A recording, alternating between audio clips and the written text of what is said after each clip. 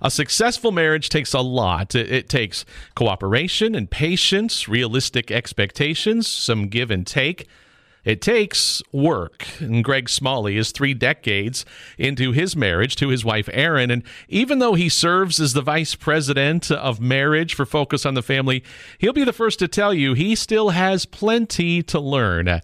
Today, we are revisiting a conversation with Greg from earlier this year. So, Greg, you serve as the Focus on the Family Vice President of Marriage. That's kind of a cool title. It's a cool title, but it does put a little pressure on my 30-year marriage. Yes. Yeah. So, what does the Vice President of Marriage for Focus on the Family do? The biggest things that we're trying to do is we want to help couples really honor their marriage. I love the verse that in Hebrews, marriage should be honored by all. And so how do we help couples honor their marriage? And we believe what that looks like is that you keep growing closer to the Lord. So first and foremost, he has to be our cornerstone of our marriage. And then we do things proactively to keep our marriage strong, but then we invest in other couples. And so it's great if my marriage is growing, that's wonderful. But boy, I always think about the Dead Sea, the Jordan River flows into the Dead Sea, but nothing flows out. And I don't believe that that's what God desires for our lives, for our marriage. I mean, he blesses us, that Jordan River flowing in, but we've got to be pouring out. So that's why I think honoring marriage is not only drawing close to him and keeping your marriage strong, but it's investing in the lives of other couples. So really, that's the essence of what we're trying to do. So we create content and events and resources and podcasts and you name it to kind of help couples accomplish those 3 things. Something that hit me a number of years ago, when we first come to know Christ, we dive into the Word and we're Bible studies, we're reading books, we're going to church service, and we're growing, right? Yeah. And then we kind of hit a plateau. We're like, man, we're not moving forward like we did before. And so we go, well, I need to read another book. I need to go do another Bible study. But one of the things I've realized over time was there comes a point in your spiritual journey when you've got to shift from getting to giving. And so that pathway forward stops being from getting, and that point becomes giving. And I'm hearing you say that same thing about marriage. Like, yeah, you take in your marriage, but at some point, like your marriage needs to be a blessing to others. You're able to see yourself move forward in your own marriage. Yeah, absolutely. I love that verse in 2 Corinthians that says, because God has comforted us, we should then comfort others. Yes. And again, that certainly can apply to marriage. And Erin and I have been the beneficiaries of that over the years. I remember one of my favorite examples of how couples have poured into our marriage when I was getting my doctorate. And, that was stressful enough, but we had a 3-month-old. Erin was working full-time as a labor and delivery nurse. I mean, we just had a lot going on. Yeah. Very disconnected, very exhausted and worn out. And a couple must have looked at us at church and kind of went, they don't look like they're doing well. And we get a knock on our little apartment door. I'm looking at this older couple going, can I help you? And the guy kind of holds out this $20 bill. And all he says to me is, we're here for your daughter, Taylor. Like in such a way that my first thought was, did my wife just sell our daughter for $20? I felt like I could get a better deal if that was the goal. But honestly, what this couple started doing, seriously, every week, they would ride their bikes over to our little apartment in Southern California. I was at Biola University, and they would hand us a $20 bill. They would watch our daughter, Taylor. And then Erin and I would go on a date. And so we would talk and connect. We'd play and have fun. And I'm telling you, 30 years now, looking back, they're an important part of our love story. I don't think we'd be where we're at today if they hadn't made that investment. Wow. So that I think that's the power of going, how can we use our marriage, like you said, to bless others? Greg, so talk to us about when this passion in you for helping build healthy marriages began. You could have done a lot of things with your life. You've chosen to invest it in marriages. Where'd that come from? Yeah, so I grew up in the home of a guy named Greg Smalley, who some will remember his name. Yeah. He went to be with the Lord about 6 years ago, but he was really the first kind of marriage guru in teaching conferences and writing books and growing up in this home of his, to where I'd get to go and watch him speak at events, and people would come up and, thank us as kids, going, "Thanks for sharing your dad. He saved our marriage." And, as a young person, I didn't quite make sense. I'm like, what is he doing? Like, he lectures at me for free. I don't even want to hear that. Like, what is he saying to these people? It's so helpful. And actually, he never put pressure. I wanted to be a lawyer. I was headed to law school, and just God got me, and I ended up at Denver Seminary and ended up in their counseling program and loved it, and said, man, I want to do this for the rest of my life. He had already opened so many doors, and so I got to walk through a lot of those because of him. But here I am focused on the family, get to run and give leadership to their marriage department here, and just absolutely love it. And get to work with my wife. She was a nurse for a number of years, but now she has her counseling degree, and we get to speak and write and do content together and podcasts. And it's so much fun getting to do that with her.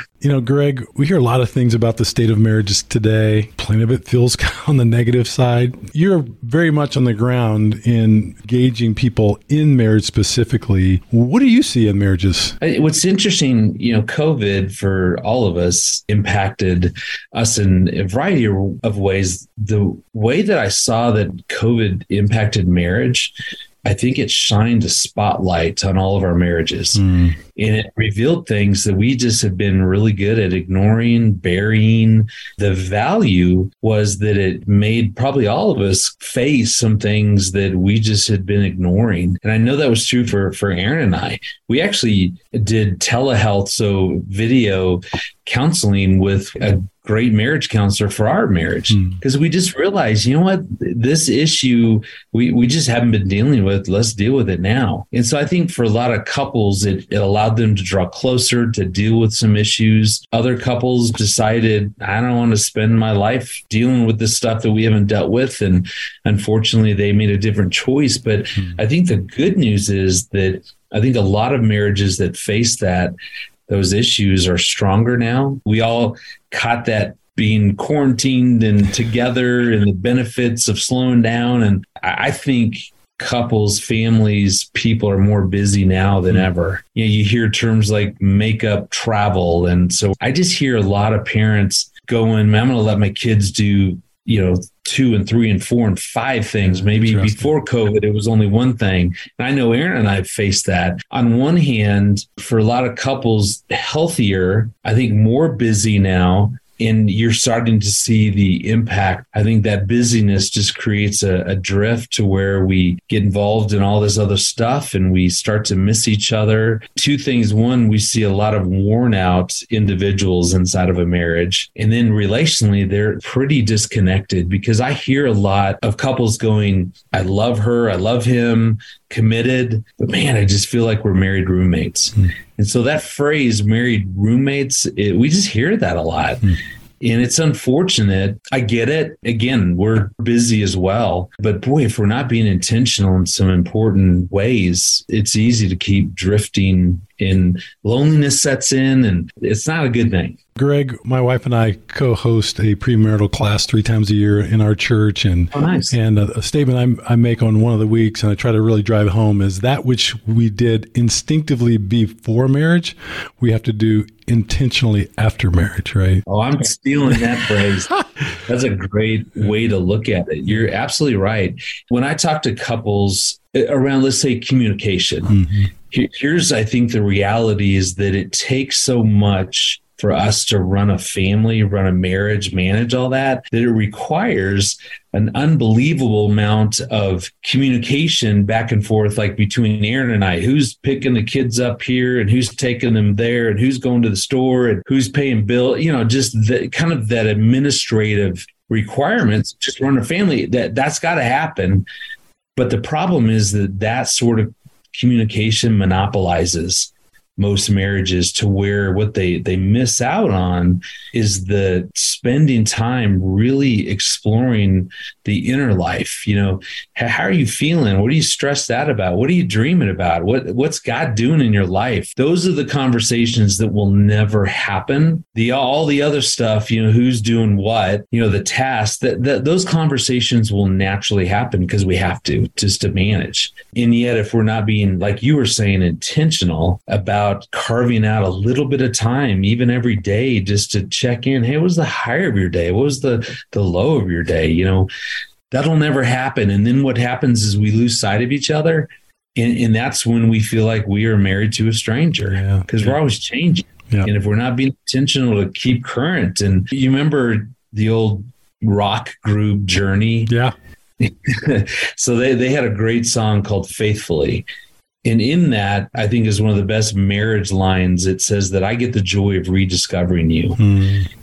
And boy, what if that was one of our mottos in pursuits inside of our marriages, that I get the joy of rediscovering you. In other words, I'm going to take time just to update. How are you doing? What's going on? Like, what's different now than maybe even yesterday or last week? You know, Greg, I think pretty much all of us unconsciously think marriage is dating on steroids, right? So we had all these experiences of just the two of us. We're talking, we're dating, we're spending inordinate amount of time and focus on each other. And then we're going to get married. It's going to be more focus on each other. It's like, no, actually it's less, because you were sprinting relationally in dating, spending way too much time and money and attention on each other. But now we flip it. And now we're in the marriage, in the routine, and all of a sudden we start spending far too little time on the relationship and the intimacy between each other. And then add in kids, add in obviously jobs. Yes. And I've told my kids, because I want them to get this and understand this. And we tell our kids, listen, our marriage is the sun.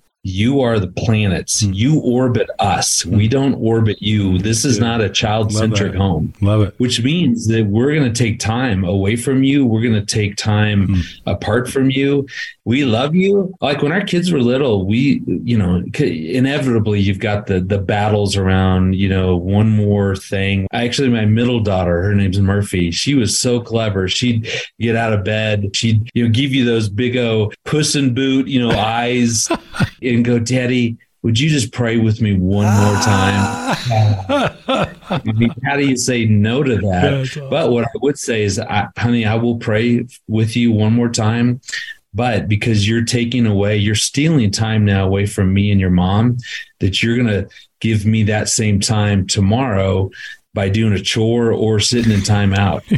and they learn, seriously, very quickly, because otherwise it just won't happen unless we take advantage, recognize there's moments in our day that are sacred. If we have 1,440 minutes every day, not all those minutes are sacred as far as strengthening our marriage, but there are times like right before bed, that's a sacred moment.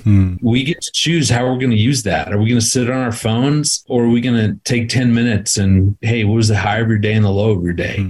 Let's pray together.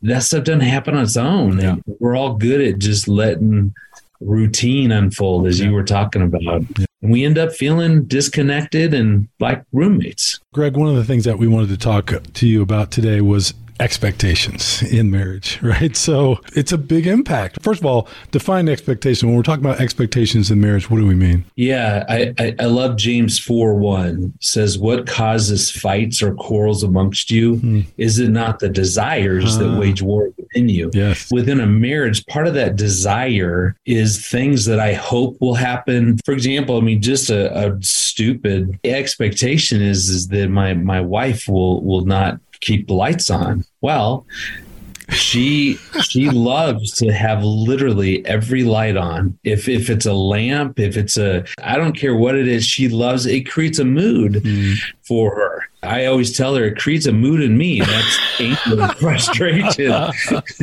So if that's what you were going for me, well done. But it's again, we all have those little simple things that we expect will happen. I think and desire and want people to turn off lights. Now that's a simple, easy one. I mean, it can be, that my expectation is that you're going to do, the work inside. If I'm doing outside, you're doing inside.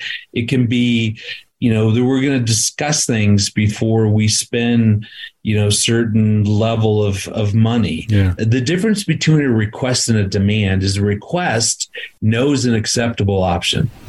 A demand is when I want it to unfold this way. Period. And there's really no other way. Under the guise of a lot of our expectations, really what they are, these are demands. And the problem is, I think with expectations, two things. One, they're unspoken, most of them, and maybe we're not even aware of them. So if I'm not saying it, then I don't know it. She doesn't know it. But then the other problem is that often they're unrealistic. There's something about what I hope will happen that probably my wife wouldn't agree to that anyway, but I'm still expecting that it'll happen. Greg, we've been talking about expectations in marriage and how not only is it important that we communicate them, but also that they be realistic, right? So we might want something, but if it's not something that our spouse is wired to do, having that expectation could be just setting ourselves up for disappointment, right? So how do we avoid that kind of disappointment? Funny example. So please don't judge me. When I was growing up, my mom was a morning person. So she was always up early. And when I got up, magically, there was always this really nice, warm, hot breakfast, eggs, bacon, that kind of stuff. Right. I just thought that's what wives did to show love to their family. But when we got married, Erin is not a morning person. And in my mind, I was like, if I had done something, if I offended her, why is she not making me breakfast? I had no idea that was my expectations because that's ridiculous. I mean, now as I say it out loud, I'm like, seriously, I'm not misogynistic. I mean, but that's what happened in my family growing up. And so I asked her, are we okay? Are you mad at me? And she went, we're good. Why are you asking that? And I said, you haven't made breakfast at all in the morning. And all I said was, well, my mom, and I got the look of death from her. And in that moment, I realized, man, I had walked straight into what seemed like this was going to be a pretty bad situation. My wife, who has a great sense of humor, goes, here's the deal. If you want a hot breakfast in the morning, why don't you light your cornflakes on fire? She was being playful, but her point was that that's not realistic. And she wasn't willing to agree to getting up and cooking. But she's like, you're an adult. You make breakfast for me. That's how we manage expectations. At some point, we've got to verbalize it. We've got to talk about, hey, when you leave a room, I would like you to turn the light off, because then it allows our spouse to decide, is that something that they're willing to do? And actually, Erin said, hey, knowing that is meaningful to you, if that's a way that I could show love to you, I will keep that in mind. And when I wake up, I'll cook breakfast every once in a while. That's fine. But we were able to negotiate then what was realistic to where that unrealistic, unspoken expectation became now more realistic between us. That's what we're trying to do. We're trying to identify, man, what are those expectations? We negotiated through that and found something that felt good to both of us. That's what we're trying to do with expectations. Greg, as we're talking about expectations in marriage this morning, obviously, expectations aren't all bad. It's when they're unspoken or they're unrealistic. But let me ask you this. Sometimes you hit something that it's a spoken expectation and it's really reasonable, but your spouse can't execute it. Even they might even verbalize a willingness to do it, but they just keep not doing it at the end of the day. But it's something that's kind of really rubs you bad. Help us navigate that.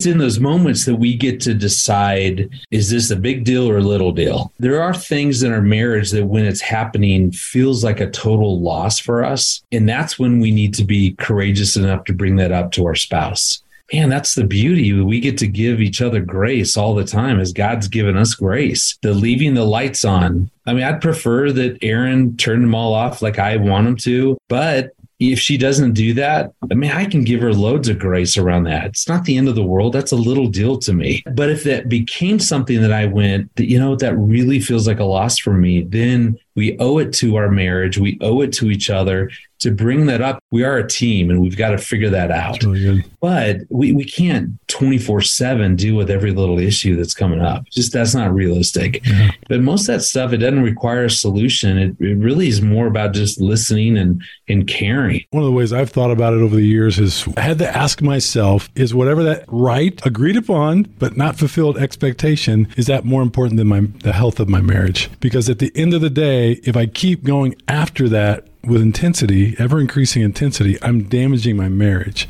Erin has to matter in our marriage. If her love is to have lights on, like that has to matter. There has to be room for her as well. Mm-hmm. And that's why I want to keep challenging my own expectations to go, just because I think it should be that way, her thought and what she wants, that matters as much as mine do. We'll figure out something that feels good to both of us. And the worst thing we can do is, hey, how I see it is right. As a matter of fact, Philippians 2:3 talks about vain conceit and selfish ambition is what pride is. That vain conceit means that I think that I'm right. Like I'm excessively proud of how I see it. I don't want to show up that way. That's not fair to her. Mm-hmm. But at the end of the day, I mean, we've got to have an attitude that you matter, and there's got to be room for both of us inside of our marriage. Well, Greg, this has been a great morning. Thank you for being so vulnerable with us and sharing such great wisdom from your own life and from your ministry with couples. Thanks for letting me share from my heart. So I appreciate that.